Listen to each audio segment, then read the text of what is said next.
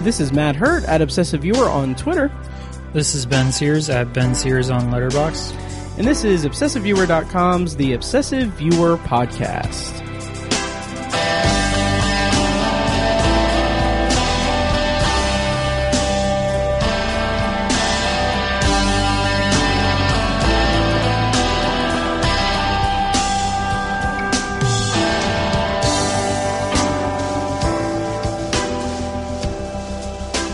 Hello and welcome to The Obsessive Viewer. We're a movie and TV podcast that covers a specific topic, be it genre, trope, movie, or show each episode. You can find more of our work at ObsessiveViewer.com, more of our podcasts at ObsessiveViewer.com/podcasts, and you can also like us on Facebook and join the Facebook group at Facebook.com/TheObsessiveViewer. And finally, you can support us on Patreon at Patreon.com/ObsessiveViewer at the minimum rate of $1 per month for access to an exclusive RSS feed with content recorded specifically for Patreon supporters. And also at the $5 level, you get access to exclusive commentary tracks. And at the $10 level, you get access to all of that, plus early access to future episodes before release, and also unreleased episodes on occasion. So once again, check that out, patreon.com/obsessiveviewer. I'm really proud of the stuff that we're putting out over there, and I'm hoping to really do more of that this year. So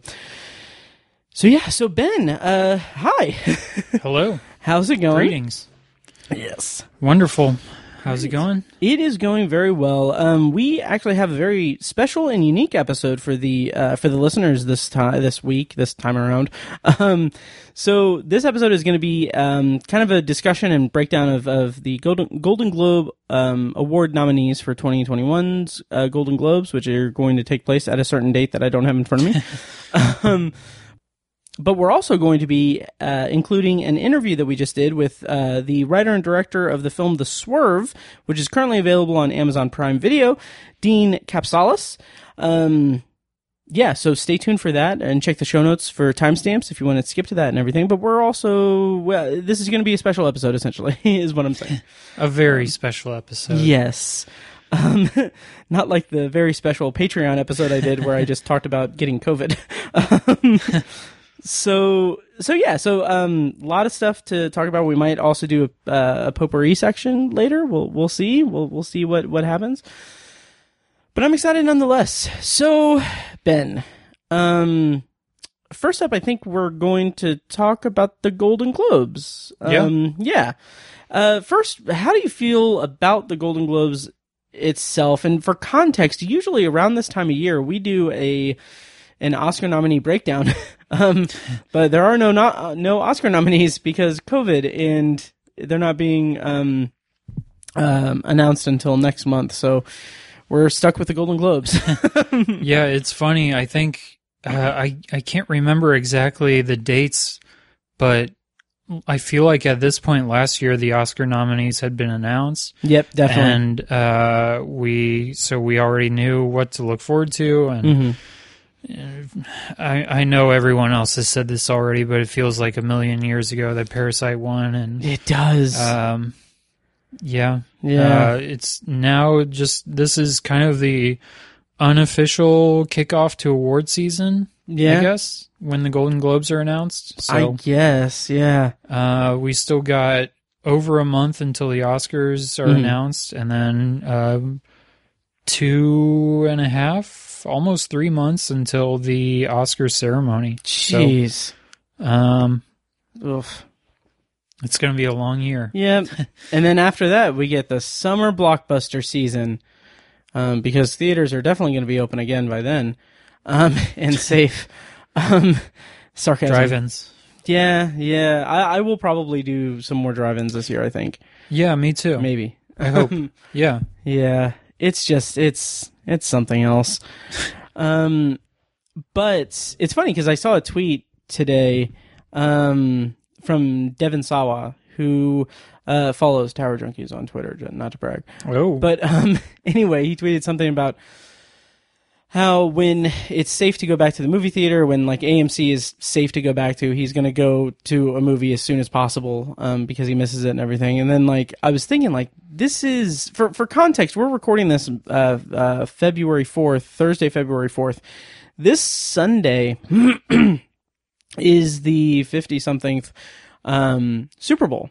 And what I've done in the past, not last year or I think the year before last, I don't know, but like occasionally on Super Bowl Sunday, I made a point to go like during the game or during like the pregame of Super Bowl, I would go to the movies and see a movie because everyone's at home watching the Super Bowl.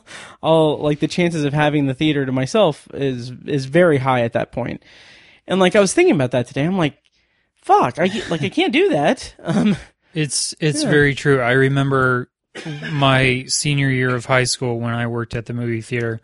I got stuck with working on Super Bowl Sunday, and that was probably one of the most dead evenings I had ever worked there. So it's a good strategy. Yeah, that's where I saw Nebraska.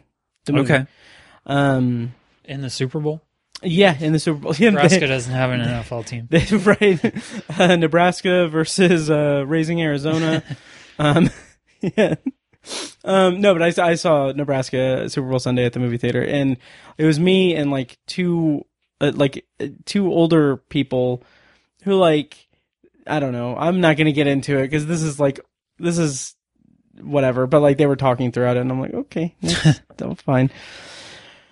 But anyway, so I'm not going to be able to do that this year. So that sucks. But better luck next year, I guess. Yeah. So anyway, the Golden Globes were announced. The nominees were announced on, was that yesterday? Yeah, yesterday morning. February 3rd. And we're going to kind of just run down them before we get to our interview with Dean Kapsalis.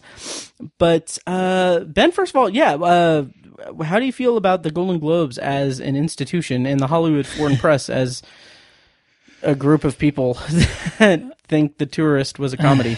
Yeah, you kind of just said it all right there. I mean, I don't think anybody really takes the Globes super seriously. They all know that it's just a gambit to get celebrities in a room together and give them free booze and see what happens. So to that end, you go into it expecting some weird stuff to happen. Yeah. This year was no exception, which we'll surely get into in a minute. But I've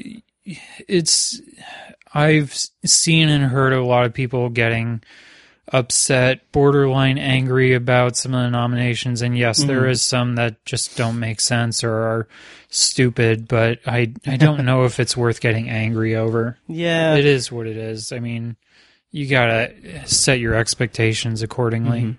Absolutely. And it's funny because like in the context of everything that's happened in the last 12 months, it's like I saw a tweet a critic made today that said something like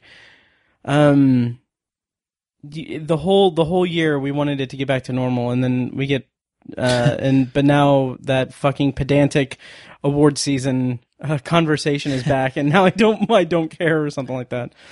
But but like in the context of like everything that's happened with the pandemic and everything, it's like I don't care if someone didn't get nominated or got nominated in the wrong category or whatever. I'm like it's not as on my radar because I have so much other stuff on my mind. I'll feel differently about the Oscars. Those are worth, putting some thought and effort into. I agree. It is the Super those are Bowl of more movie respected. fans. Yeah. So let's kind of go through the Golden Globe nominees. Let's start with Best Motion Picture Drama, kind of the big dog of it. The nominees are The Father, Mank, Nomadland, Promising Young Woman, and The Trial of the Chicago 7. So Ben, how many of these 5 movies have you seen, and how do you feel about the nominees in this category? I've seen all of them except for The Father. Nice. I don't think anybody that was not at the Toronto Film Festival has seen The Father, or I guess the lucky ones that got screeners. But it's not out yet. There are several that we'll be getting to that are not out yet, but The Father is one of them.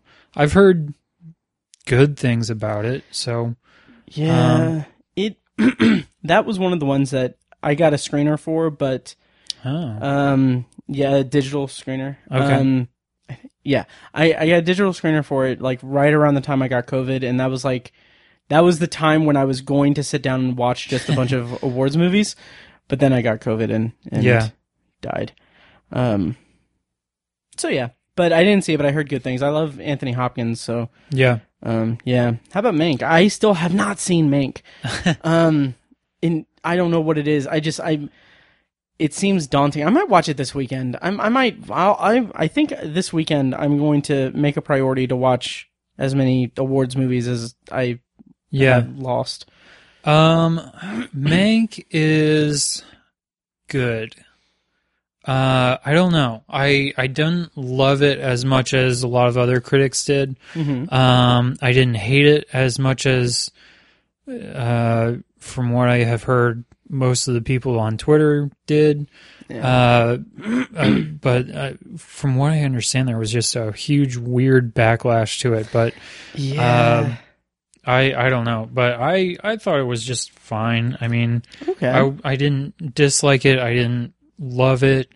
I'll watch it again. But I don't know. It's hard to really accurately explain.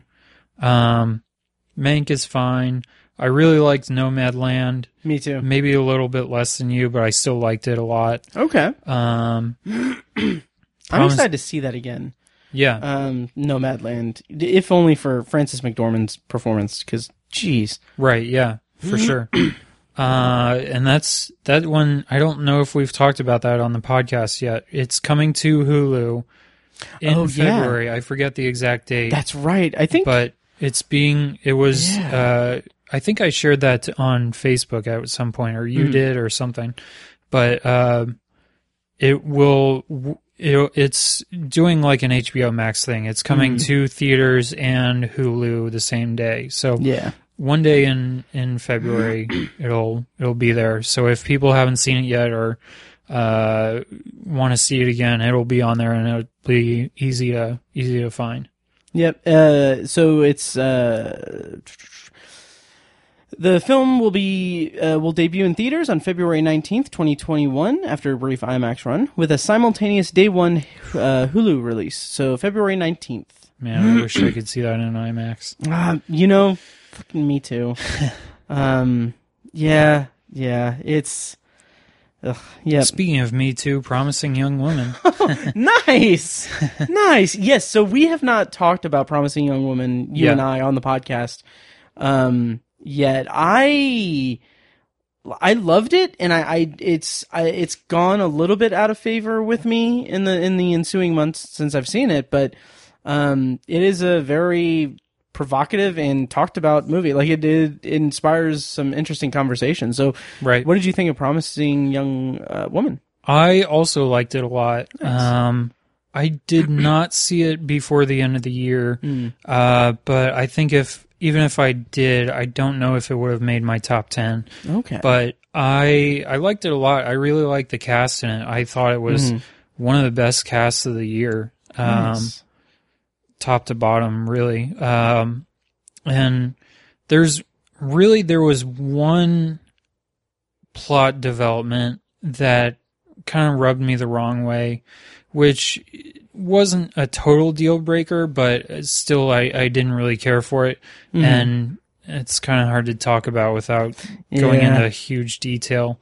But we can talk about that off mic. But right. I still liked it overall. There's plenty more nominations for it, and I'm happy for the ones that I got. Mm-hmm. Did you hear about that backlash that it got? There was a review in Variety, I think, from back when it was at like Sundance last year, that resurfaced where the reviewer said, and I mean I don't know, I'm not going to say whether or not it was like the backlash was warranted, because it's pretty gross when you hear what the part is, but it's one of his issues with it, or one of his criticisms of the movie was that Margot Robbie was a producer on the movie and wasn't the lead actress, because in his opinion, Carey Mulligan didn't look pretty enough to inspire the actions of men in the movie. Ugh, yeah, gross. yeah. And I guess Carey Mulligan called attention to that in an interview or something like that, and then Variety put a disclaimer on the reviews and we're sorry. Yeah, that's dumb. Yeah, it's very that's one thing that I have grown so angry toward is not just defaulting to oh yeah, she was very pretty or she was very attractive or anything it's not constructive at all, but also the habit that I've seen people have of just critiquing just the appearance when it has nothing to do with the actual plot of the movie. Yeah. Not necessarily in this case, whatever, but it just, I don't know, it just seems like such a pointless kind of thing to raise. So anyway, Promising Young Woman, that's exciting. The Trial of the Chicago 7 is the last of the Best Motion Picture Drama nominees. Aaron Sorkin, his movie, it was one of, I watched it, and then I was excited for award season, and then it just kind of fell off, and I don't know. I think it's fine. How'd you feel about the Trial of Chicago 7? I didn't like it as much as you did, I think. Okay. And, yeah, I don't know. I thought it was just kind of formulaic, I guess. It's kind of surprising to me, these awards and the SAG Awards, which, I don't know, we can breeze through or just, I don't know, but those were announced earlier today. But it's kind of interesting to look at. Just it almost feels like Netflix is putting more weight behind this than this and Mank are their main horses in the race. And one thing that we'll get into in a couple other categories is The Five Bloods was one of the bigger, more notable snubs. I mean, it got blanked totally. So wow, I feel for the Golden Globes. Yeah. Really? Mm-hmm. I didn't know it. It didn't get a single nomination? Not a one. Jeez. Okay. So it's kind of interesting. It feels like Netflix is putting more weight behind Trial of the Chicago 7 than The Five Bloods, which kind of sucks because I liked The Five Bloods a lot more. But I don't know. I think it'll probably be Nomadland regardless. Okay. Yeah, I don't know. Yeah, I could see it going to Nomadland, and I'd be happy with that. Yeah, honestly. Yeah, definitely. Same here. So this is let's skip down to Best Motion Picture Music or Comedy. I'll just read the nominees. Borat subsequent movie film, Hamilton, not a movie. Music, Palm Springs, and The Prom. How do you feel about this group of nominees? Yeah, this one. I was texting with a friend of mine the other day, and just I asked him if he had any predictions, and I had mentioned I'm real interested to see where the musical or comedy categories go, because besides Palm Springs and The Prom, I had a hard time thinking of other comedies or musicals that came out last year. Or Golden Globe caliber comedies. I know there were some indie comedies, but just those. I would love to see the Google stats or data or analytics or whatever behind the number of people that Google searched music after this was announced, because I like to think that I stay pretty well abreast of any music news, or not movie news, and just awards buzz and everything, but I had never heard of music. Me neither. So did you look it up? Yeah. Would you mind enlightening me? So music is a movie directed by Sia, the singer. Oh, okay. It's kind of like a Rain Man kind of thing. Okay. The letterbox plot description says, Zoo, a free spirit estranged from her family who suddenly finds herself the sole guardian of her half-sister, Music, a teenager on the autism spectrum whose whole world order has been beautifully crafted by her late grandmother. The film soon challenges whether it is Zoo or Music who has a better view of the world, and that love, trust, and being able to be there for each other is everything. Kind of sounds like Rain Man, right? Yeah, I could definitely see that. I could definitely see that. So, have you seen it? No. Okay. It's another one that hasn't come out yet. I think it comes out gotcha. next Friday. Something like that. I am kind of curious to see it now, just to see how it is. Just, yeah. It doesn't sound good. Okay. Yeah, it seems kind of just out there. Are you familiar with Sia's music at all? Not the movie, but her actual music. Her hits, yeah. Okay. I mean, the ones that have been like on the radio or whatever. I don't listen to her albums or anything, though. Okay. I mean, I really only know, surprise, really only know the song that was used, her song that was used at the end of 6 Feet Under. The famous finale of 6 Feet Under ends with a montage set to one of her songs, I think. Okay. Yeah. So anyway, very happy to see Palm Springs on this list. Yes.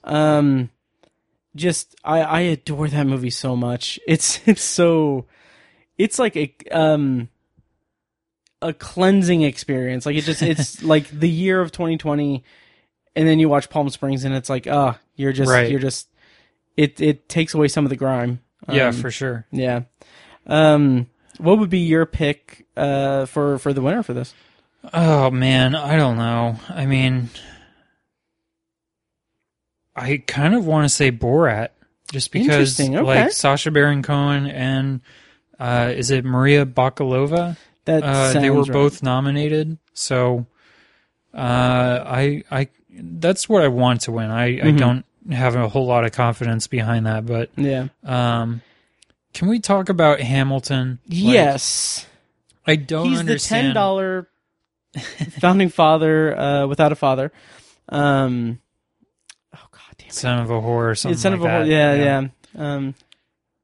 Yeah. He got a lot smarter, and I already did this on the podcast at some point. But anyway, yeah. I don't understand how that works. Yeah. Are they just allowing just any staged or filmed musical now? That's a good question, because it's something that I didn't consider it to be a movie, because it was a filmed stage performance. Like, that's what it was. But on that same note, I haven't seen this, but David Byrne's American Utopia, is that also a staged thing, or how is that structured? Yeah, it's just like Hamilton. It was on Broadway or off Broadway, or it was a stage show. Yeah, and it was filmed by Spike Lee. And that's all that it is. It's just a concert or musical or whatever. So it's the same thing, yeah. So I would have been much happier if, I mean, Hamilton is, it's Hamilton. Yeah. But I really enjoyed American Utopia. Yeah. I remember you speaking very highly of that, so I'll have to see it at some point. That's another good palate cleanser. It's a feel-good movie. Oh, that's good. Okay. Yeah, I don't know. I think Hamilton's gonna win. I loved it. Like, have you seen Hamilton now at this point? I just watched it the other day, yeah. Okay. How'd you feel about it? Pretty good. Nice. Yeah. Because it was released. Oh, that's right. Because it was supposed to be released on Disney Plus like in October. Right. But then they pushed it up because of the pandemic and everything. So, I mean, and we're recording this obviously in February. So it's interesting that, a lot of people who saw it when it was released, they didn't have to unlike those of us who saw it when it was first released, you really just had to wait for it. That was such a long walk to something that is just not gonna, that did not pan out. I appreciate your commitment. Nice, Yeah. thank you. Yeah, because there's Lin-Manuel Miranda was nominated for Best Actor. Oh, yeah. I think no, I'm trying to find the supporting category. Because the Globes does a weird thing with supporting where it's all one genre, drama and drama and comedy. Leslie Odom Jr. Oh, wait, he was nominated for One Night in Miami. Yes, which I just watched today and really enjoyed. I've heard great things. I haven't gotten a chance to see it. Okay. So yeah. On that note, Best Director, if you want to scroll down there. Absolutely. Regina King nominated for that. Yes, I've heard great things. Like, and also, I mean, 3 of the 5 nominees are women. Yes. So that's awesome. The nominees for Best Director are Emerald Fennell, for Promising Young Woman, David Fincher for Mank, Regina King for One Night in Miami, Aaron Sorkin for The Trial of the Chicago 7, and Chloe Zhao, for Nomadland. So how do you feel about this category? I'm pretty happy with it. Nice. Yeah, I don't know. I mean, obviously, Spike Lee would have been a good pick for this one. Yeah. I don't know who would have to get kicked out for that, though. Maybe Sorkin, I don't know. Yeah, I think that'd be a good omission. Sorkin or not, Spike Lee would have been good. Charlie Kaufman. would have been nice. Mm-hmm. Oh yeah, he directed my number 1 movie of the year. Yeah, this category is pretty fine. I think. My personal pick. I don't know if she will win, but my pick would be Chloe Zhao. I think it's a great director movie. So yeah, absolutely. Yep. I agree. Do you want to shoot down to Best Screenplay? Yes. So the nominees are Emerald Fennell for Promising Young Woman, and Jack Fincher for Mank, Aaron Sorkin for The Trial of Chicago 7, and Florian Zeller and Christopher Hampton for The Father, and Chloe Zhao for Nomadland. How do you feel about this? And do you feel like the Golden Globes should follow suit with every other awards and do a separate original screenplay and adapted screenplay category? Okay. But this kind of speaks to the Golden Globes whole thing about getting the most celebrities in there, because I mean, other than screenplay and score, there really aren't any like below the line categories. Yeah. I had forgot that there isn't even a documentary category. There's no editing or cinematography. It's just That's one. right. Yeah. Okay. So, of the nominees, I'm fine with them. I don't know. I don't know what else I would have put in their place. Sound of Metal had a good screenplay. Yeah. Soul, maybe? I don't know. Yeah. One Night in Miami screenplay was very good. Nice. But I don't know. Okay. All of these, I think, are original. No, Nomadland is Nomadland. not. Yeah. I don't know about Trial of the Chicago 7, though. I don't know if that was based on a book. I want to say it's original. Yeah. Yeah. Yeah, I'd probably pick Nomadland or Promising Young Woman, honestly. Yeah. I would personally want to see Nomadland win because just I can't even imagine what that screenplay looks like, just because it's so natural. Yeah. They use so many non-actors, and it was it's I don't know. I don't know how they wrote it. Right. Same here. And I think we'll do the acting categories, but before that, I want to jump over to Best Motion Picture Foreign Language. So here are the nominees. From Denmark, Another Round. Guatemala/France, La Llorona. And from Italy, The Life Ahead. And from the U.S., Minari. And France and the U.S. is Two of Us. So Ben, of these nominees, which have you seen any of them? I have seen Another Round and The Life Ahead. Okay, interesting. What did you think of Another Round?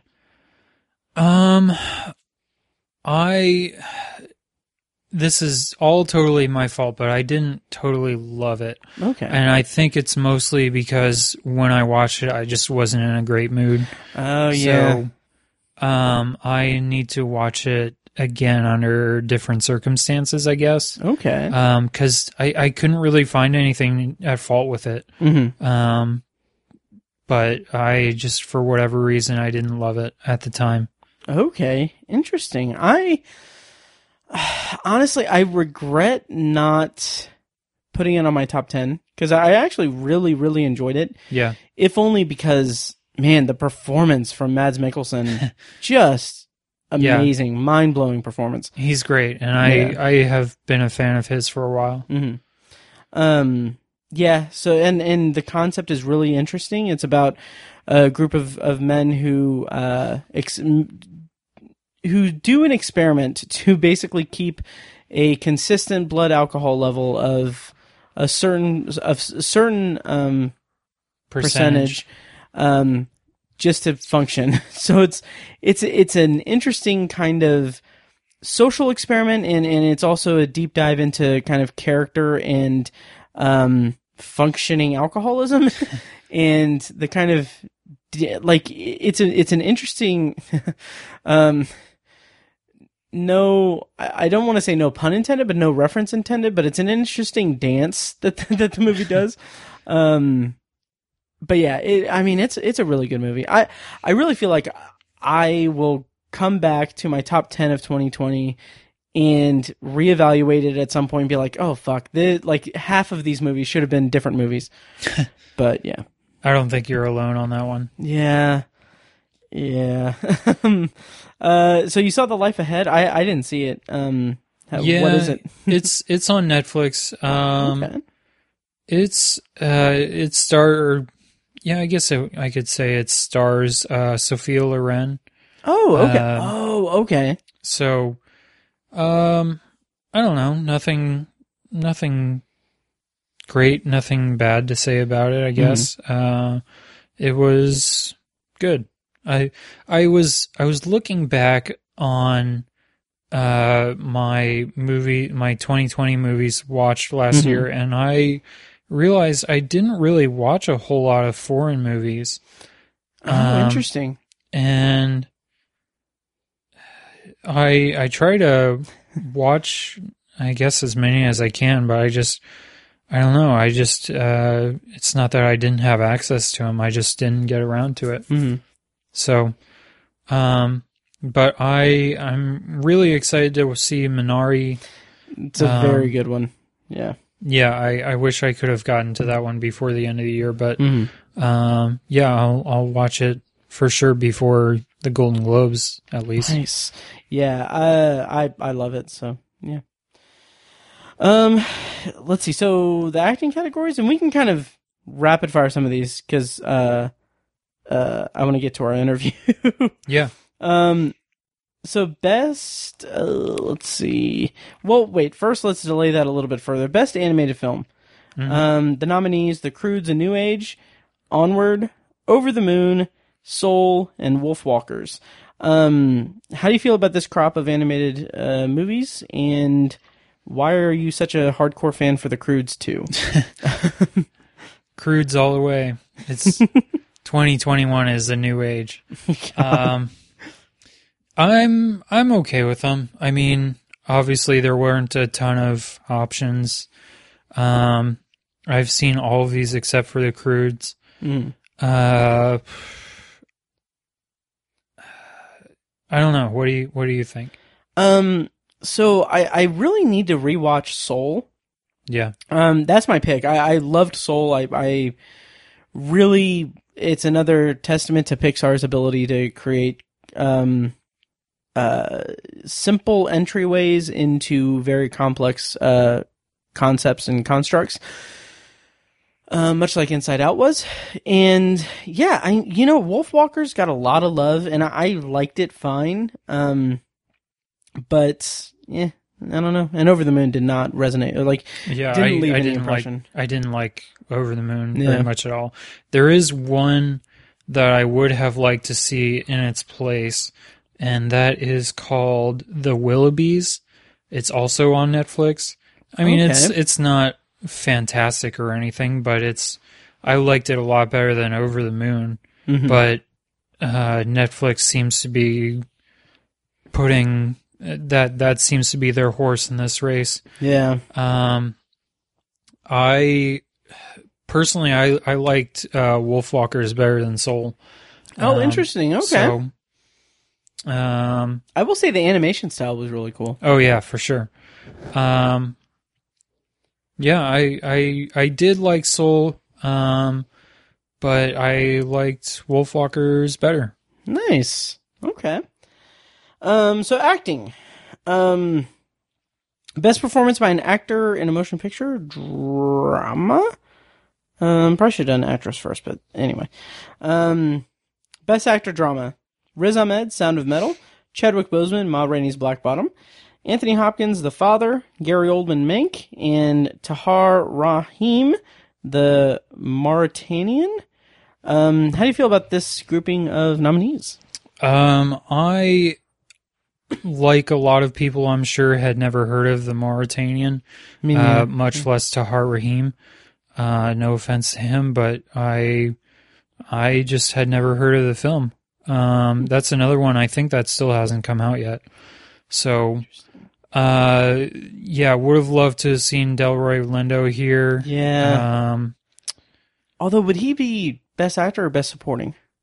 Yeah, that's a good point. Yeah. I could see him being a lead. I could see the argument for that one. Yeah. Mads Mikkelsen would have been cool. Yes. Or from what I have heard, Stephen Yeun. Oh, yes, absolutely. He was nominated for a SAG award, I believe. Nice. So, hopefully that bodes well for the Oscars. Right. Yeah. Delroy Lindo also, by the way, not nominated at the SAGs. Jeez. Da Five Bloods was nominated for Best Cast, but not him individually. Chadwick Boseman was nominated as supporting, but and a lead for Ma Rainey's Black Bottom. But yeah, I honestly guess Riz Ahmed won one of the awards just the other day. I don't remember which one. Maybe the Gotham Awards or something. But he won. He's already won one of the precursors. So, how'd you feel about his performance in incredible Sound of Metal? Yeah. He is one of the best parts about it. Yeah. I'm sure there will be a lot of push behind Chadwick Boseman, and I would not fault anyone for same here. That. Yeah. So. I feel like there is it's an interesting moment because I kind of liken it a little bit to Heath Ledger and the Joker, in The Dark Knight, obviously not in the Joker, but there is something to the fact that like Heath Ledger's performance as the Joker is insanely good. Like it is incredible. Yeah. It's like on a completely different level. And I feel like with Chadwick Boseman, Ma Rainey's Black Bottom is his final performance, and like it blew me away. It absolutely blew me away. Yeah. So like I feel like some detractors might be like, well, they'd only give him the award because it's a posthumous award and because he died. It's like, no, I mean, that's a fucking like award caliber performance. Yeah. Any day of the week. Alive or dead. Yes. So anyway, that's my pick. Yeah, I hope either him or Riz Ahmed wins. Mm-hmm. I would be happy with either one of them. Yep. Best actress in a motion picture drama? Sure.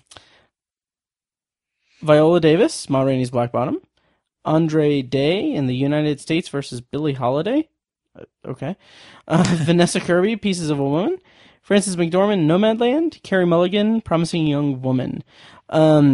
Very stacked category. Like, geez. Yeah. I haven't seen Pieces of a Woman. I haven't heard of The United States versus Billie Holiday. That's another one that still hasn't come out yet. Okay. It's coming out on Hulu later this month. Gotcha. I think like the 26th or something. Okay. Yeah.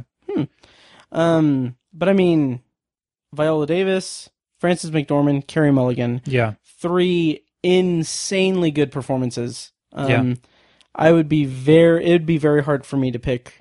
Well, not really. Frances McDormand. Yeah, I think she's, I don't want to say a lock, but close to it. Yeah. I think she's got a lot of love in the industry, so I can see her winning this. Nice. I would be happy with Carey Mulligan winning too. Yeah, me too. But I think it's still going to be Frances McDormand. Nice. Best performance by an actress in a musical or comedy. Maria Bakalova for Borat, subsequent movie film. Kate Hudson for music. Michelle Pfeiffer for French Exit. Rosamund Pike for I Care a Lot. And Anya Taylor-Joy for Emma. How do you feel about this crop of nominees, and which ones have you seen? I haven't seen I Care a Lot yet, or French Exit, or music, as we said, or Emma.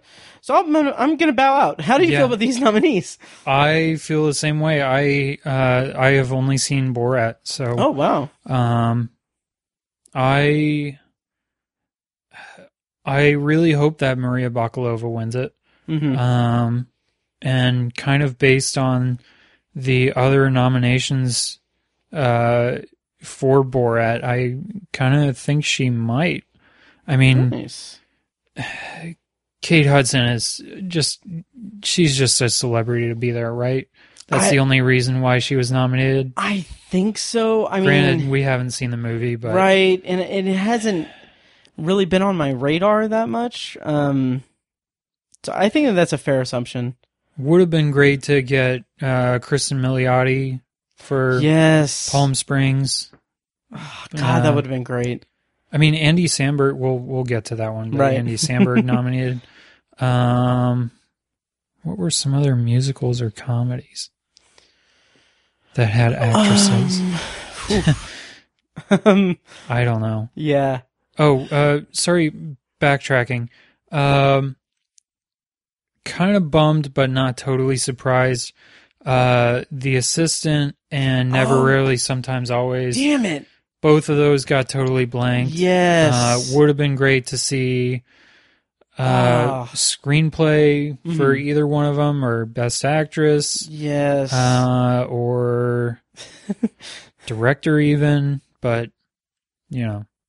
Yeah, that's a bummer. God, because those were both amazing. Man. Okay. I think I would have loved to have seen either one of those actresses take the place of Andra Day. Granted, I haven't seen that. Vanessa Kirby. I would have liked to see either one of them take their place. Yeah. So. Yeah. Anyway. I agree. Best performance by an actor in a motion picture, musical, or comedy. We've got Sacha Baron Cohen for Borat subsequent movie film, James Corden for The Prom, Lin-Manuel Miranda for Hamilton, not a movie, Dev Patel for The Personal History of David Copperfield, and Andy Samberg for Palm Springs. Dev Patel's great, and The Personal History of David Copperfield was okay. I mean, it was fine, but I mean, wasn't really on my radar, or didn't really stick with me. My unabashed pick for this is Andy Samberg, because I just adore him and Palm Springs, and Hamilton isn't a movie. How do you feel about this crop of nominees? I agree. Yeah, The Prom sucked. Oh, really? Yes. Interesting. Don't watch The Prom. It's a waste of time.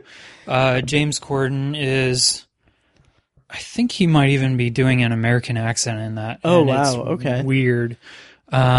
Honestly, I don't even remember a whole lot about his performance, so I can't really say whether it was good or bad, but I don't know. I mean, like we said, what else would you nominate? I guess there weren't a whole lot of mainstream comedies.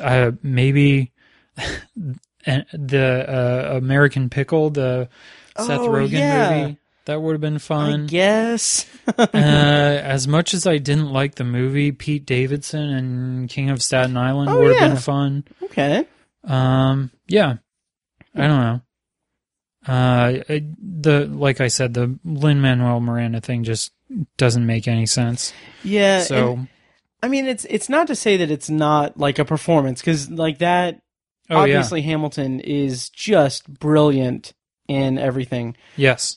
But it's a medium thing. It's like it's a stage production. I can't reconcile that. Yeah. But yeah. Definitely.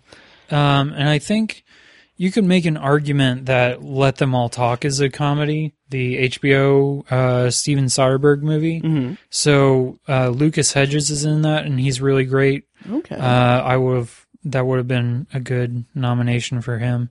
But I don't know how the whole HBO thing works with the eligibility and all that. I don't know. Okay. Anyway. Yeah. Should we kind of round out with the best performance by an actress and also actor in a supporting role in any motion picture? So yes. Best supporting actress: Glenn Close, Hillbilly Elegy; Olivia Colman, The Father; Jodie Foster, The Mauritanian; Amanda Seyfried for Mank; and Helena Zengel for News of the World. So this group I'm gonna also kind of bow out of because I've only seen News of the World. But I will say that Helena Zengel is really good in this movie. Okay. The movie itself, I didn't know you had seen that. I did. Didn't really care for it that much. Like it's fine. I will say that one of the supporting actors is this guy Michael Covino, who made an appearance on the Obsessive Viewer in, I think, 2016 at Heartland Film Festival. So yeah. Anyway, that's my pick. How do you feel about this group? Yeah, I mean, Amanda. I think it'll go to Amanda Seyfried. Okay. I don't know. I mean, Olivia Colman's an Oscar winner, so you can't discourage that a whole lot. Hillbilly Elegy is Hillbilly Elegy. I have heard nothing but terrible things about that movie. And both her and Amy Adams were nominated in the SAGs. So, jeez. If you're a SAG completionist, watch that. I feel bad making this kind of jokey threat because I haven't seen the movie. But what if Hillbilly Elegy does a Parasite sweep at the Oscars? Oh boy. I will. I don't know. We'd have to throw a book at them that's green. Green book. Anyway, that was dumb. Would have been great to see Toni Collette from. Oh my! I'm thinking of Ending Things. Damn it! That's a big one that I was thinking of. I keep every time you mention something, I'm like it's yep. I'm trying. The Golden Globes were a mistake. I'm trying to think of other supporting actress performances that I watched anyway, and I don't know. I don't know what else there would have been. The Grandmother of Minari would have been good. Right. There was someone that was not Stephen Yeun nominated at the SAGs. Okay. So that might have been it. I don't remember the name. Shall we move on to Best Actor in a Supporting Role? Yes. Okay. This might be the last one, I think. So Sacha Baron Cohen for The Trial of the Chicago 7. Daniel Kaluuya for Judas and the Black Messiah. Jared Leto for The Little Things, Bill Murray for On the Rocks, and Leslie Odom Jr. for One Night in Miami. Sacha Baron Cohen for Trial of the Chicago 7 is a stronger performance than his performance in Borat, I think. I would be happy with that. I have not seen The Little Things or Judas and the Black Messiah. Is Judas and the Black Messiah, has that been released yet, or is that upcoming? I don't think it has been widely released. Okay. It is coming to HBO Max on February 12th. Okay. And I will definitely be watching that day, if not that weekend. Okay. Yeah. And I haven't seen Leslie Odom Jr. in One Night in Miami. So, yeah, how do you feel about this group? I can understand Sacha Baron Cohen getting nominated for Trial of the Chicago 7. Out of all of the gigantic cast for that movie, I can understand why he stood out. Personally, I think it should have been Mark Rylance. I liked his performance a little bit better. Or Eddie Redmayne, even. Yeah. I don't know if I've really been able to articulate this that much, but Eddie Redmayne does something with his voice in the Trial of the Chicago 7 that is, obviously he's doing like an American accent. He's British, right? Yeah. Okay. So he's doing an American accent and he does something with his voice. I can't articulate what it is, but it is like the pitch perfect tone and cadence and like just voice of like the college age political activist person of that era. Like it is insane to me just how on point that is. And I don't know how else to quantify it. Okay. Yeah, I liked him in that too. I mean, if it was up to me, this whole category would be the cast of One Night in Miami. But nice. I am a little surprised now that I have seen it that Leslie Odom Jr. was nominated. I guess he is the biggest celebrity of that group. Yeah.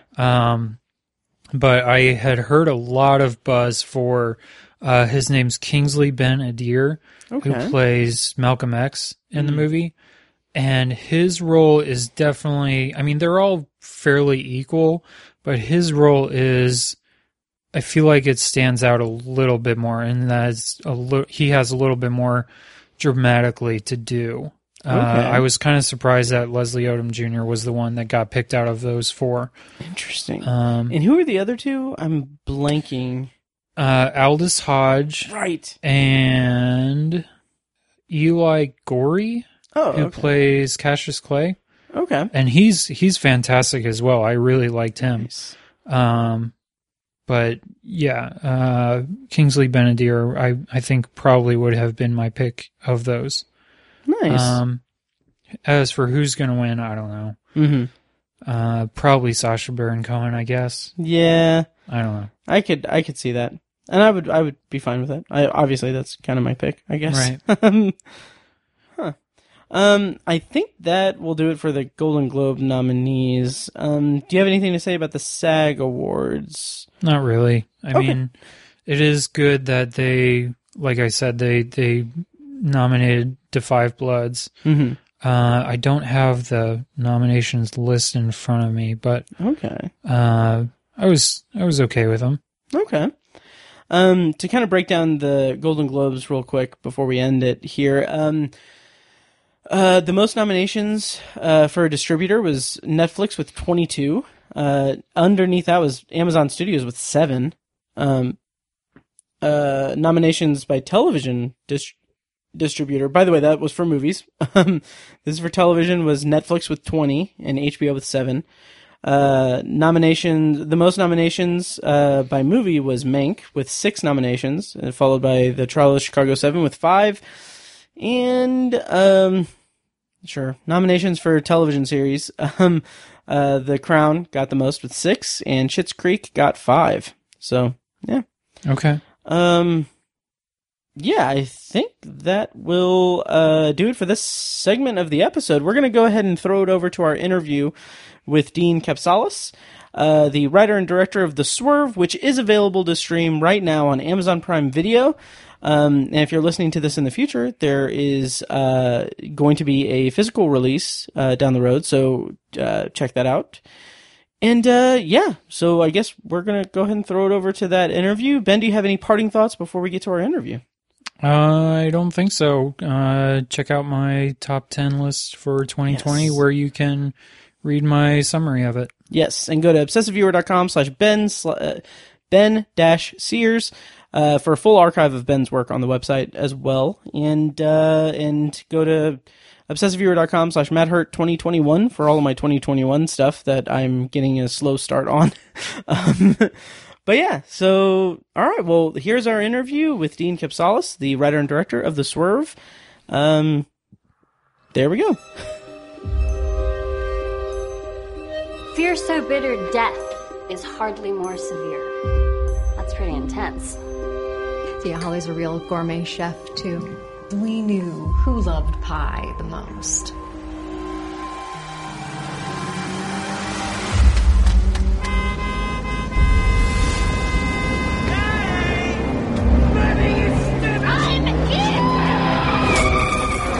Should I get us kind of kicked off and bring us into the sure. episode? All right, great. And real quick, how do you pronounce your last name? Kapsalis? Kapsalis. All right. That was going to be my first question, too. And that was not going to be my guess. I always get really... What was your guess? Kapsalis? It's just Kapsalis? Okay. Yeah. That's okay. It's like, it's just, you put the emphasis. I always know it's just Kapsalis. So. Yeah. Perfect. All right. So, all right. I'll bring us in then. Hello. So this is Matt, and I'm here with Ben, and we have here today with us the writer and director of The Swerve, Dean Kapsalis. Did I know that I already? No, just you did not. You did not mangle it. It was perfect pronunciation. All right, great. So we've watched your film. It's available on Amazon Prime. Again, it's called The Swerve. I'm just going to read just a plot summary, courtesy of IMDb. A woman with a seemingly ideal life battles insomnia, which is a pretty succinct and interesting description for it. Welcome to the Obsessive Viewer podcast, and thank you so much for your time and for meeting with us. Yeah, thank you. Yeah. How are you doing? My pleasure. I'm well, thank you. Very well. I think I wrote that synopsis. I mean, they needed a couple of different versions of it, so it was like, here's one sentence, and you never know what they're going to use, but there's different versions of it. So I think that was kind of like the one we were cracking up at, like when we were writing it. But yeah, I'm well. Thank you. Thanks for having me. Great. Yeah. So, let's just dive right in talking about the film. I was looking, is this your debut?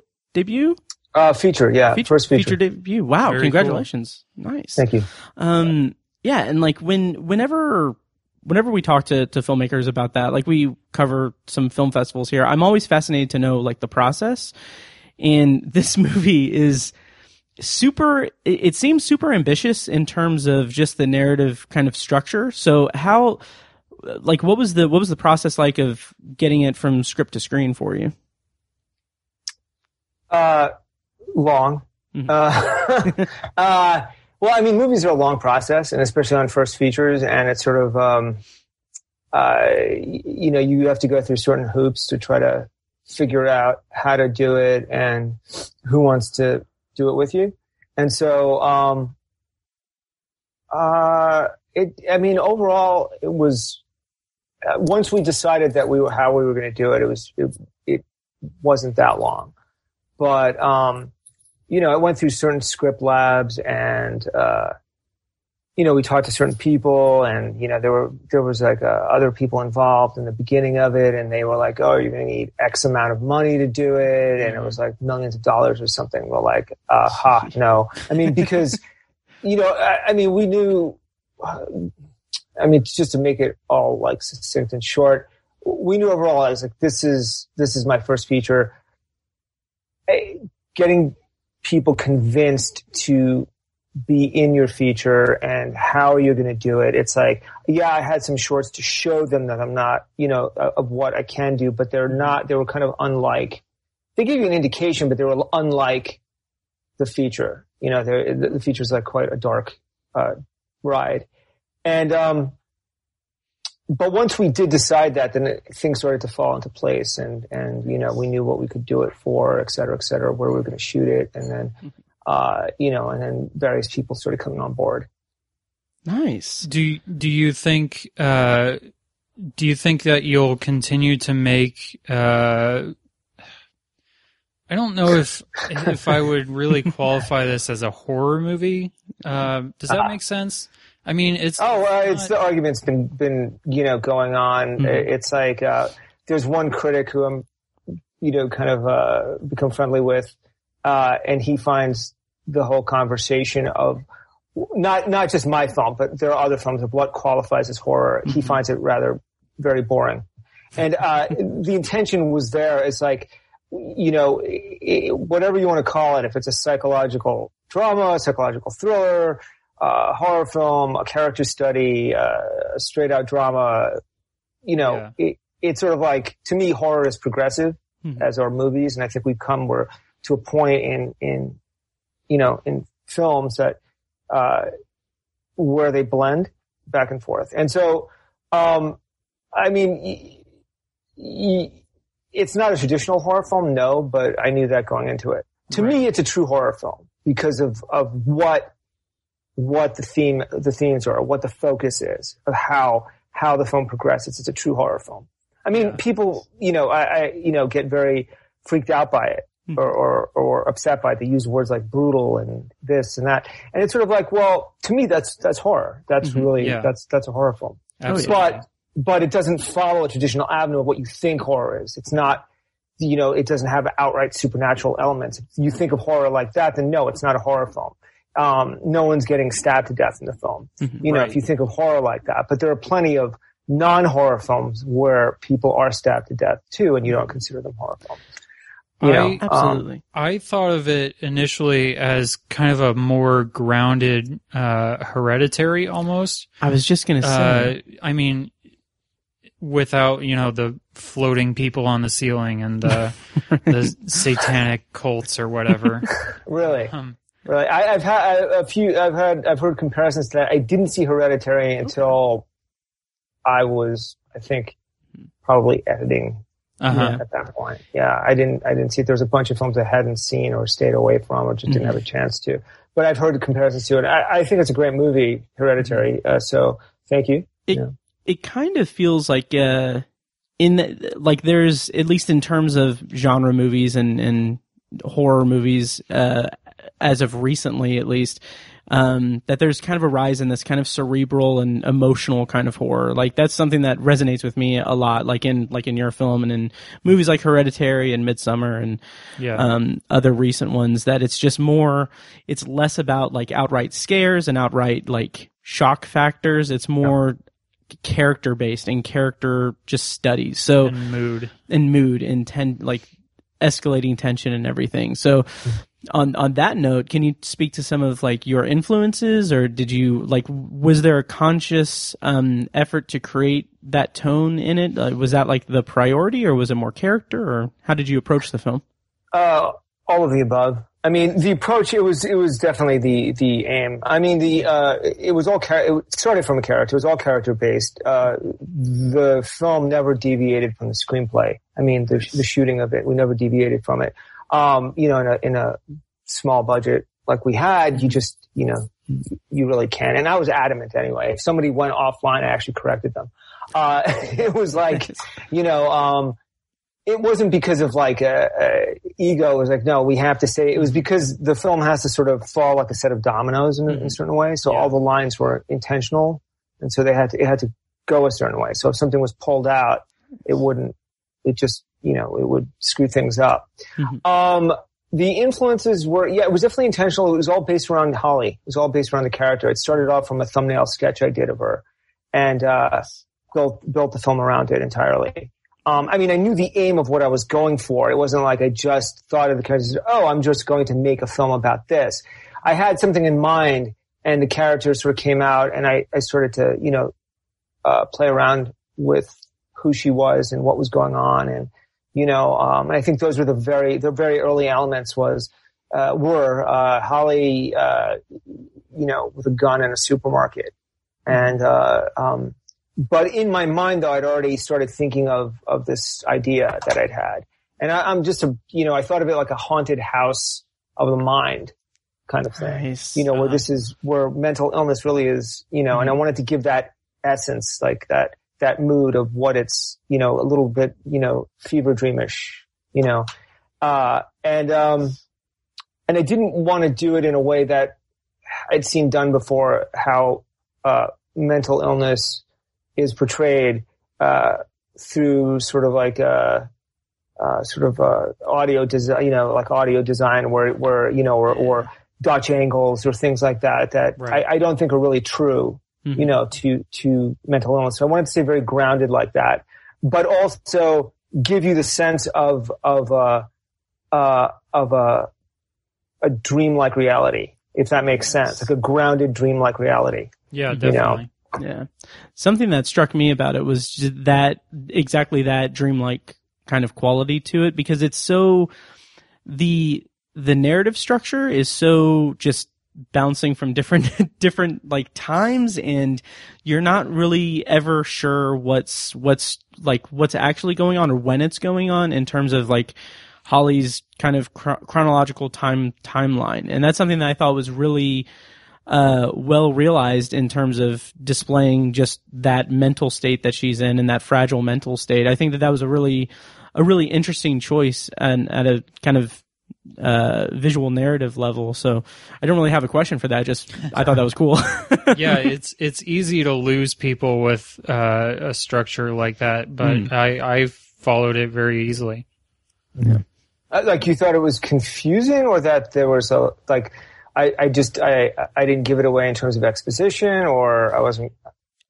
I felt like it was more just an extension of her grappling with whatever her reality is, or whatever her disorder that she was experiencing was that, like, as she kind of wakes up and it's like completely different from where she was in the scene previous to that, like we're just as disoriented as she is. And I thought that was really powerful in terms of just bringing us into her fragile mind state. You mean in the beginning, the opening? Yeah. Oh, she is already awake. Remember, or think back on it. That's actually a good point, but she's already awake. So that's very important. Okay. She's not asleep. Gotcha. When we see her in bed. That's, I'm giving something away there, but if you think about it, it's intentional. It really is. So we would be remiss if we didn't talk at least a little bit about the ending, and without spoiling anything. Did you, was the ending that you see on film the original ending that you had written, or did it go through any kind of rewrites, or did you have an alternate ending, or were there any like studio notes? There was no studio involved, so no. And you mean in terms of like the final shot, or just like the final minutes of the film? Just it ends? The last few minutes, yeah. No, it was scripted. When the shoot really drops. Like that. There was no alternate ending. Okay. No. Did you have another one in mind before you had written it down? Well, I went through many drafts. I think the early drafts of it, actually come to think of it, there was a writer, this is early on, this is a couple of years before. I had the scenario worked out in a way where where I knew what was happening, well after the events you saw. Mm-hmm. And it didn't end like that, because I was just trying different things. It was more melodramatic. I think I was just playing around with things. But it was an early draft. And so this writer I was working with, a woman writer, a very excellent woman writer, from Australia, and I'm not going to attempt her accent, at least not without a few beers. She knew the direction I wanted to go in. And part of the lab, which was like a long, lab, it was like months long. And she said, I know where you want to go. and you should aim for that. And, without giving anything away. And, I did, I ended up doing that and just sticking with it. And once I did it, then the producer was like, tears sprang to his eyes, and he was like, this is perfect. This is it. Yeah. Everybody knew it. Because if it was going to end any other way, because this conversation has come up before in various other interviews and such, and it was like, or actually at film festivals, and they were like, well, if we did do it that way, if we got the husband more involved, well, then what's the point? I mean, the real tragedy, the real horror is to end it as this, because, a big influence on the film, were tragedies in literature, Greek tragedies, Shakespearean tragedies. I mean, I point to it really directly in the movie. It's like I give you a big wink and tell you this is where the movie's headed. Mm-hmm. And if you miss it, well, that's your fault. And that's cool if you miss it. But if you don't, this is where you're going. So don't look at it like it's, like you're going to be that shocked, even though people are really shocked by it.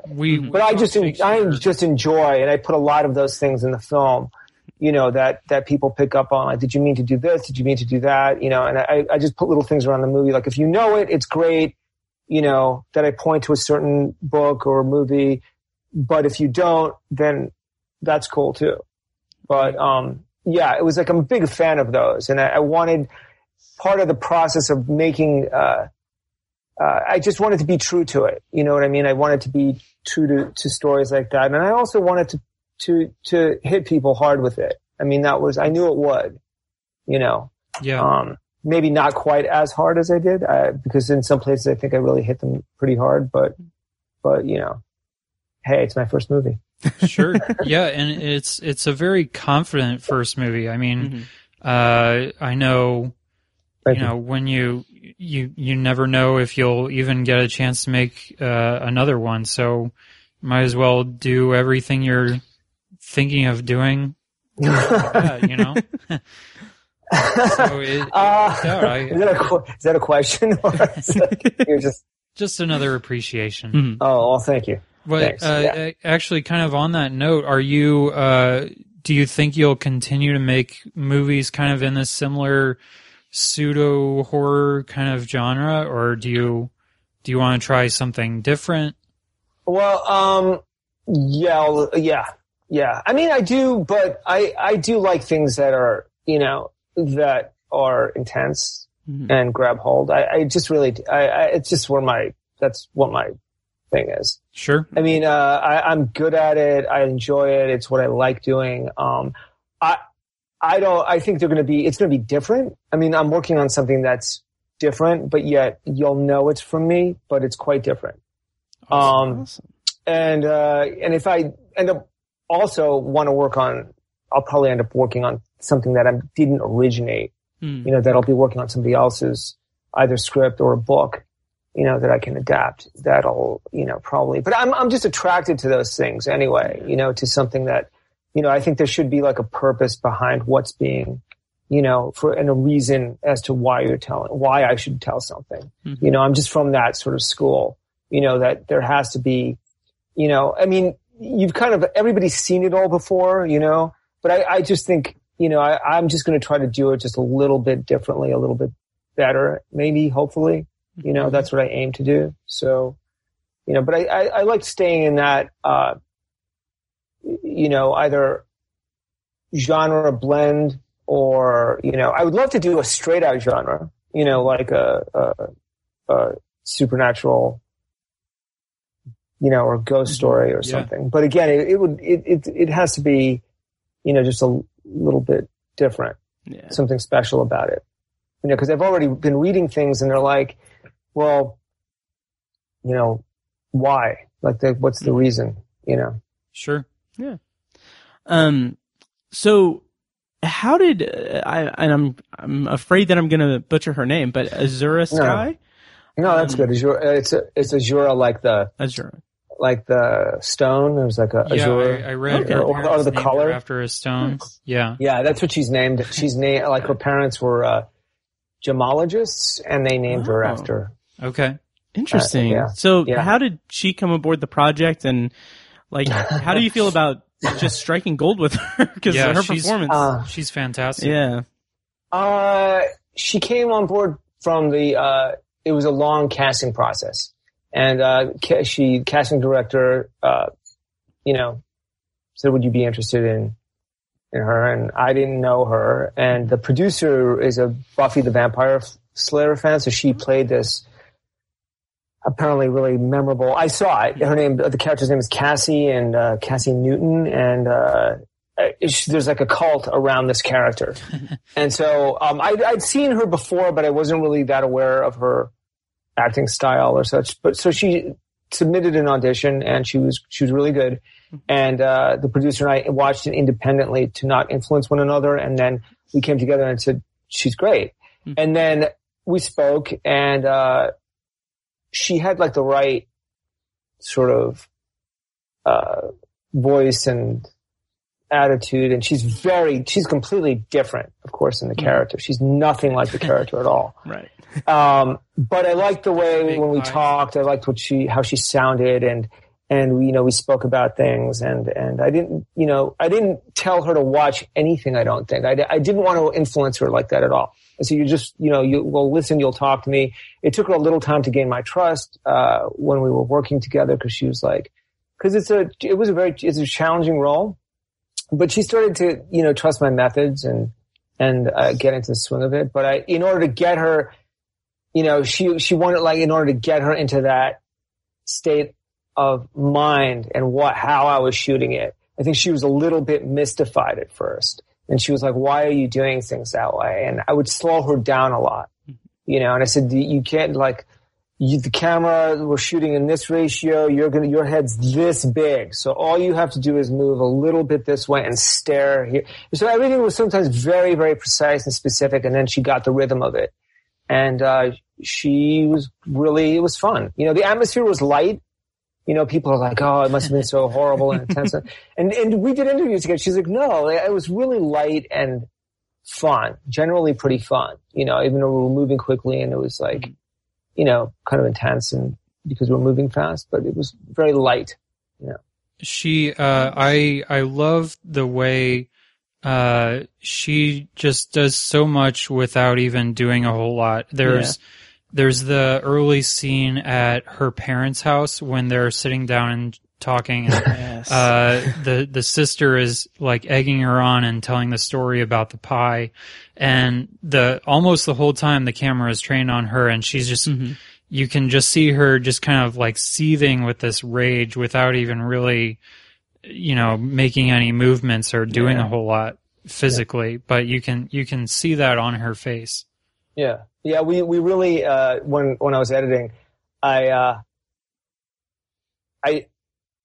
let that go in the cut very far. I wanted to just sit on her. And in fact, in one of the cuts, I just almost let it sit on the entirety, just on her.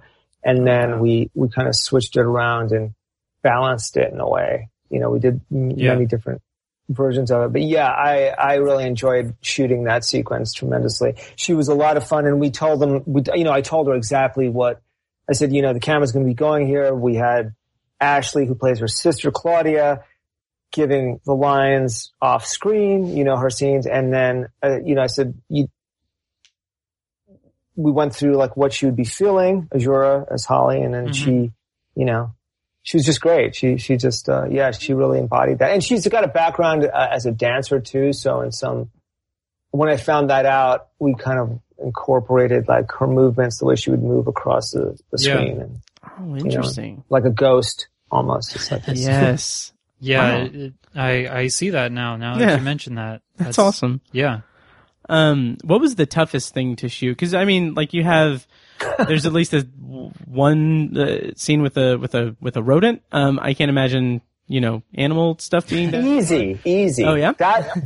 Sorry, I was gonna say that shit was easy. It was, that stuff was easy. Okay. That stuff was comparatively easy. Okay. What do you think was the hardest? You thought the hardest was the stuff with the rat? No, I'm gonna say the hardest was probably the car scene. Yeah.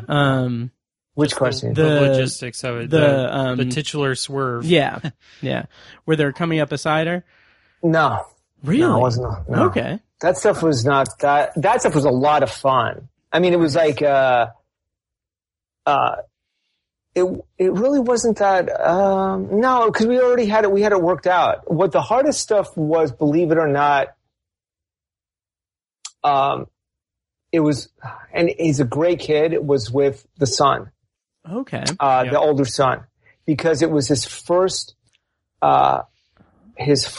film, and it was one of the first scenes that we shot, and he was really, really nervous. And he's great, but it took a lot of effort before we shot and then during to get him warmed up. So for me, that was the most difficult thing to shoot. Okay. Everything else, people, there were questions about like, well, the stuff that are the most intense scenes, the most emotional scenes for me are like, because the actors are so good, and they were so gung ho to do them. You know what I'm talking about, the really intense emotional moments. They really enjoyed those. And for me, it's like really easy to direct scenes like that just because they're such pros and I'm very specific in how I wanted the scene played. So, so they were great. But the stuff that was probably the hardest. And then shooting stuff outdoors is often difficult too, because of sound. But, because, you're always under a time crunch and then suddenly a military helicopter would decide to just fly overhead. So that stuff was always like beads of sweat, would come down my head. And then shooting places like in the supermarket because we have a finite amount of time in the location. And then before they say, okay, we've got to let the public in, and then suddenly, the doors open and you've got to shoot all that stuff, et cetera. Yeah. There's a lot of things to take, like when you're shooting in big places like that, you have to think of things ahead of time, like trains running, air conditioning units, things like that. The whole movie kind of filled me with dread because I also have two boys, and they are similarly spaced in age as the two kids. They're not teenagers yet, but it made me dread the day when they become that age, and made me cringe a little bit. I mean, I don't like to think that I wasn't that bad with my parents, but I will fully admit I should have been nicer to my parents.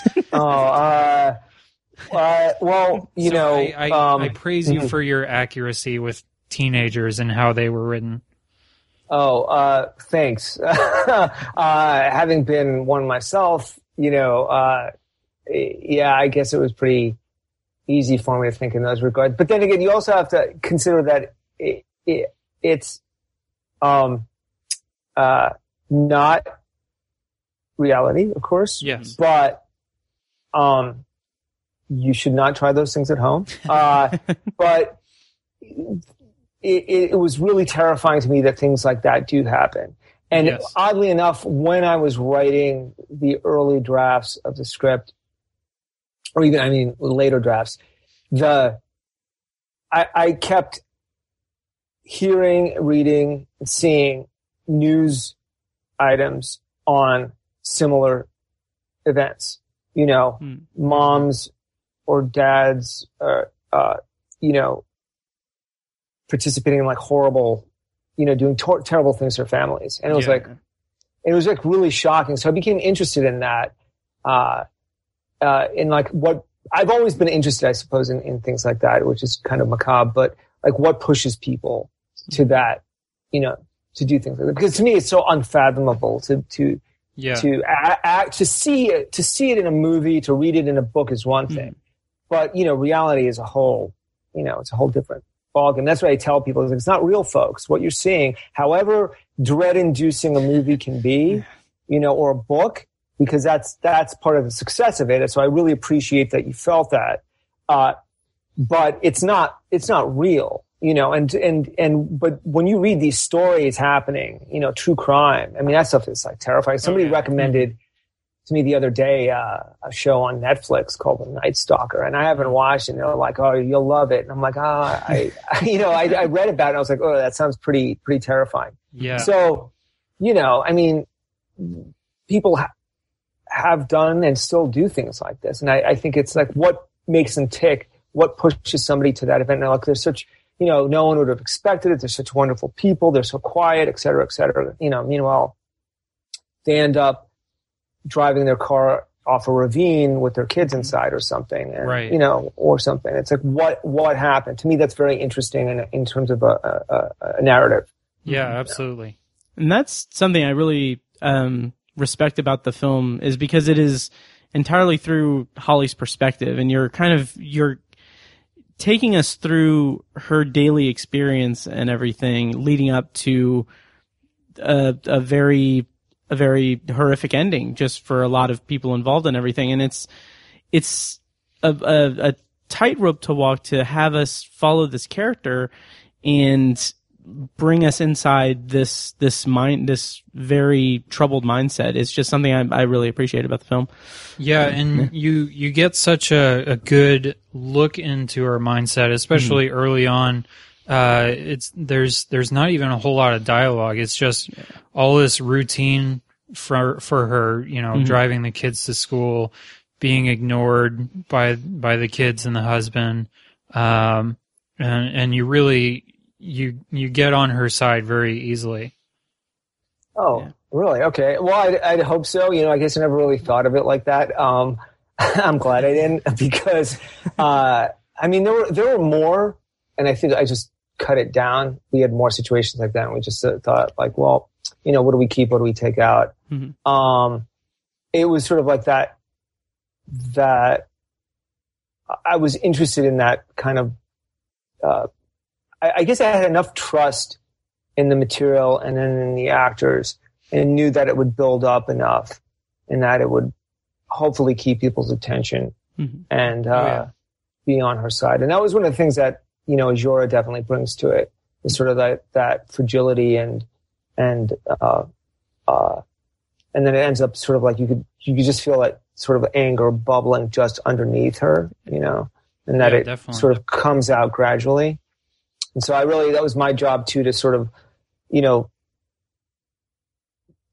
sort of keep it on that balance and pace, and know when it should come out, when it should, because if it comes out too soon, then you're letting the cat out of the bag too fast, and then, so it's definitely a process. It was definitely a nerve-wracking for me, when you're making a movie, because you're shooting it out of sequence, and so you have to keep that.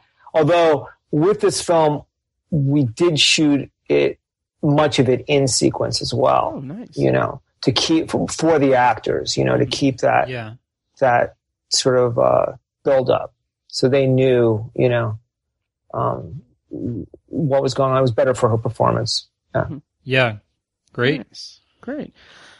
Well, I don't want to take up too much of your time or anything. Oh, it's fine. Yeah. Anything else? Last question. Yeah. Last question. No, ask me whatever you want. What's your favorite flavor of pie? I love apple pie. I also love cherry pie. Okay. Yeah. Nice. Yeah. It just depends on the mood. Mm-hmm. But apple pie is pretty great. I would say those two: apple pie, and then sometimes cherry pie will just, Next time you come to Indiana, try the sugar cream pie. It's apparently what we're known for. I don't know. Just sugar and cream. I guess so. Honestly, I don't think I've ever custard, had it. like a custard or something. I guess maybe. I don't know. I honestly don't think I've ever had it, but it's apparently like our state pie, our official state pie. You're recommending something that they've never. I mean, you've never had. Okay, it's all right. The official I'll look state this up, pie. though. So I guess the will of the people has spoken. Okay, My that sounds good. Favorite's probably blueberry, but blueberry. Okay, blueberry's great. I don't think there's any particular one. You didn't even ask me, but which is okay. But it just sort of thought of it like, it wasn't because apple was my favorite. Why it's in the movie, but yeah. I had a feeling it might have been. it just fit narratively. The producer loves apple pie too, and those are hand baked apple pies in the movie. They look delicious. They looked amazing. Yeah. Minus the secret ingredient. Right. Yeah. The art director made those with, rolled out the crust. And Okay. Made they them. are usually the prettiest, I guess. Yeah, they were really good too. The cast, they loved them. Nice. We would all try it. The actor, Jura loved them. She was really very very into it. Come to think of it, it was great. It was great shooting that stuff. I have heard a lot of actors say that the hardest thing to do is eating on camera. So I'm sure she eats a pretty healthy amount of pie there. So it wasn't as much as you think. I mean, because we didn't. I'm not. I didn't have to do that many takes. You're talking about like the scene where she's eating. It's it's one take, right? So when she's eating the pie, it's just like until I dissolve, like much later. Right, but it's for the first I think it's almost 2 minutes. It's like the camera is just one shot moving on we're just slowly moving on a dolly going forward on her. So she's eating just one piece of pie, and I don't think I only did maybe 2 or 3 takes at the most of that. But, because she just got it. She knew exactly what, we talked about it ahead of time. We just checked it. And, she was just like, I mean, she's been acting since she was a kid. So, she knew what I would do. She knew what I was doing. She trusted it, and then, just went with it. Great. So it wasn't that much pie. Sorry to give you such a long story there. Well, left over more for the cast and crew to pig out on, I'm sure. Yeah, they ate it all. We had good food. We had a lot. It was Virginia, so they had we had they had tons of stuff, rice pudding, and the catering was good. We made sure everybody was fed well. It wasn't pizza. Okay. It was just like, sometimes wings, whatever. We were good. We were very good with all the cast and crew. It was hot. Awesome. It was in the summer. Yeah. Nice. Yeah. So what's next for you? Do you have anything coming up in the pipeline or anything? I'm working on something right now, that is a coming of age, set in a high school kind of mystery ghost story. Okay. Wow. Okay. Yeah. Very cool. That sounds awesome. Thanks. Yeah, I'm excited for what you have coming up, and everyone else involved, Azura and everyone. It's yeah. Oh yeah. Oh, I'm sorry. I didn't. Was that I didn't quite hear you. I said I'm excited for what you have coming up, and Azura and everyone involved. Thanks. Yeah, I think Azura's waiting to get. She's in LA, but everybody's waiting for the pandemic to kind of be over, and or like, especially a lot of actors really are they're waiting for that to sort of come to a close so that we could get on with the world. Yeah. So hopefully it happens soon. Yeah. Best of luck. Yeah. Yeah. Yeah. Exactly. Do you have any social media or anywhere that people can find you online or? Yep, I'm on Facebook and Twitter and Instagram. I think I'm not the biggest participant in those, but you can definitely find me, and if you're interested, and people make remarks on the movie or contact me that way, it's cool. I'm Great. on there. I think at Dean Kapsalis on Twitter. Yeah, but you can find me on Facebook. People do. They send me notes. I've gotten some really, really sweet notes from people about the movie and questions about, how did I do this, or, screenwriting tips, or et cetera. Yeah. And I think there should be a physical release of the film, sometime this year, maybe in the summer. Oh, Excellent. awesome. Okay. For those that are interested, and we're still working out what, they want some special features. So everyone's like, "Will you do a commentary track?" And I'm like, probably. I'm thinking about it. I think so. It's like, well, what do you talk about? What do you give away? What do people want to know?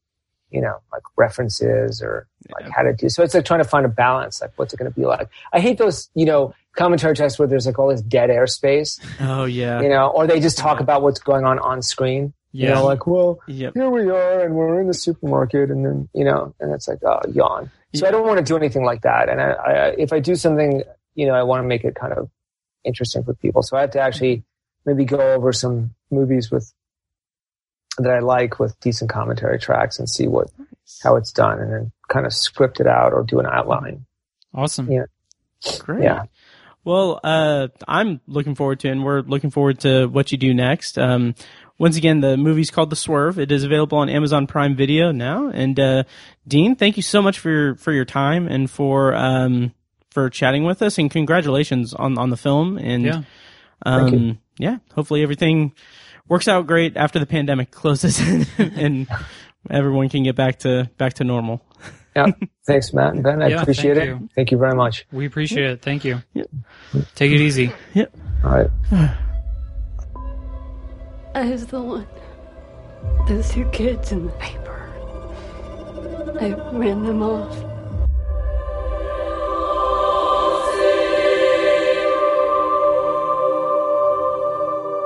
Okay, and thank you once again to Dean Kapsalis for his time and for chatting with us about his movie and his process and everything. Ben, how did you feel about the interview? It was really great. It was really nice to get an inside look at his process and his way of constructing the film. It makes me appreciate it even more. Yeah, absolutely.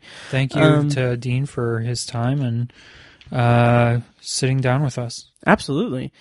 All right. Well, coming up on the podcast, we have the next Ebert's Great Movies list will be later this month. And in between that, I don't know. I'm going to try to get Kirsten back on the show at some point. And I need to get Fekis back. Fekis, if you're listening, come back, please. I do want to get him on to talk about the Snyder Cut when it's released. Oh, yes. Yeah. So, but then also that means I'll have to watch the Snyder Cut. So kind of a double-edged sword. But anyway, all right. Well, yeah. So I don't know what really is on the docket, but I do want to just promote the Patreon feed. If you go to patreon.com/obsessiveviewer, if you pledge $1 or $2, you get access to an RSS feed with just content recorded specifically for Patreon. Mike and I have a full-length hour-and-a-half conversation about music that's on there now that I'm actually really excited about and was weirdly nervous about because I don't really talk about music that much. But it's our top 5 favorite songs. So check that out. Pledge $1 or $2 and get access to that. Or if you want to spend more money at the $5 level, you'll get access to all of that plus exclusive commentary tracks that I record. I'm actually really proud because I was able to pump out 3 commentary tracks in January. So in addition to last year's commentaries and past commentary tracks, you get access to my commentaries of Superbad and what else? Pet Sematary 2019 and the one that I just did, Shaun of the Dead. So, and I'm looking forward to hopefully doing 3 more this month, hopefully. I'm making that a goal for 2021, so we'll see. And then finally, if you pledge $10 per month, you get access to all of that, plus early access to episodes as I edit them, and also unreleased episodes and everything. So, yeah. So, all right. Well, that'll do it for this episode of The Obsessive Viewer. Thank you guys so much for listening. Thanks once again to Dean Kapsalis, and looking forward to see what he does next. Seeing what he does next. Yeah, that'll do it. Thank you guys so much for listening, and we'll see you next time. Thanks, everyone.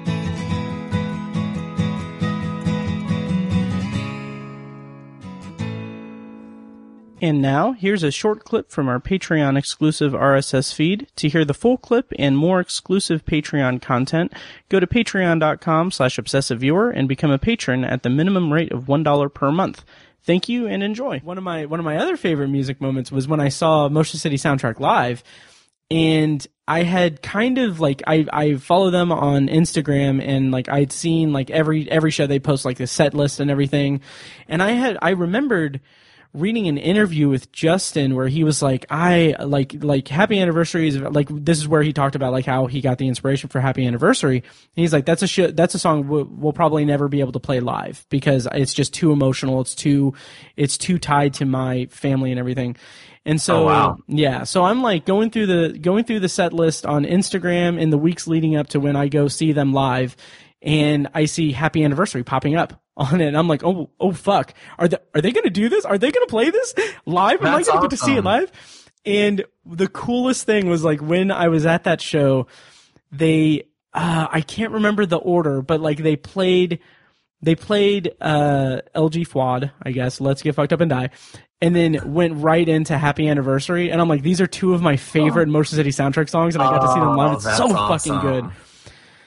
Having said that, neither one of those are the number one on my list. Oh, I was gonna say, I 2 minutes ago, I was like, wait, did he say that this was number one? Like, I don't think he said.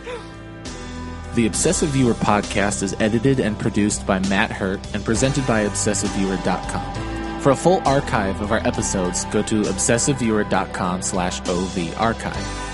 You can also like our Facebook page and join the OV Facebook group at facebook.com/TheObsessiveViewer.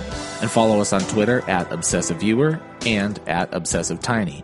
And follow our recurring co-hosts at I am Mike White, that's me, at R.A. Feckus, and at Burger_Lurker. If you enjoy the show, please take a couple minutes to leave us a rating and a quick review on Apple Podcasts. This is the easiest way to support what we do, and all it costs is a little bit of your time.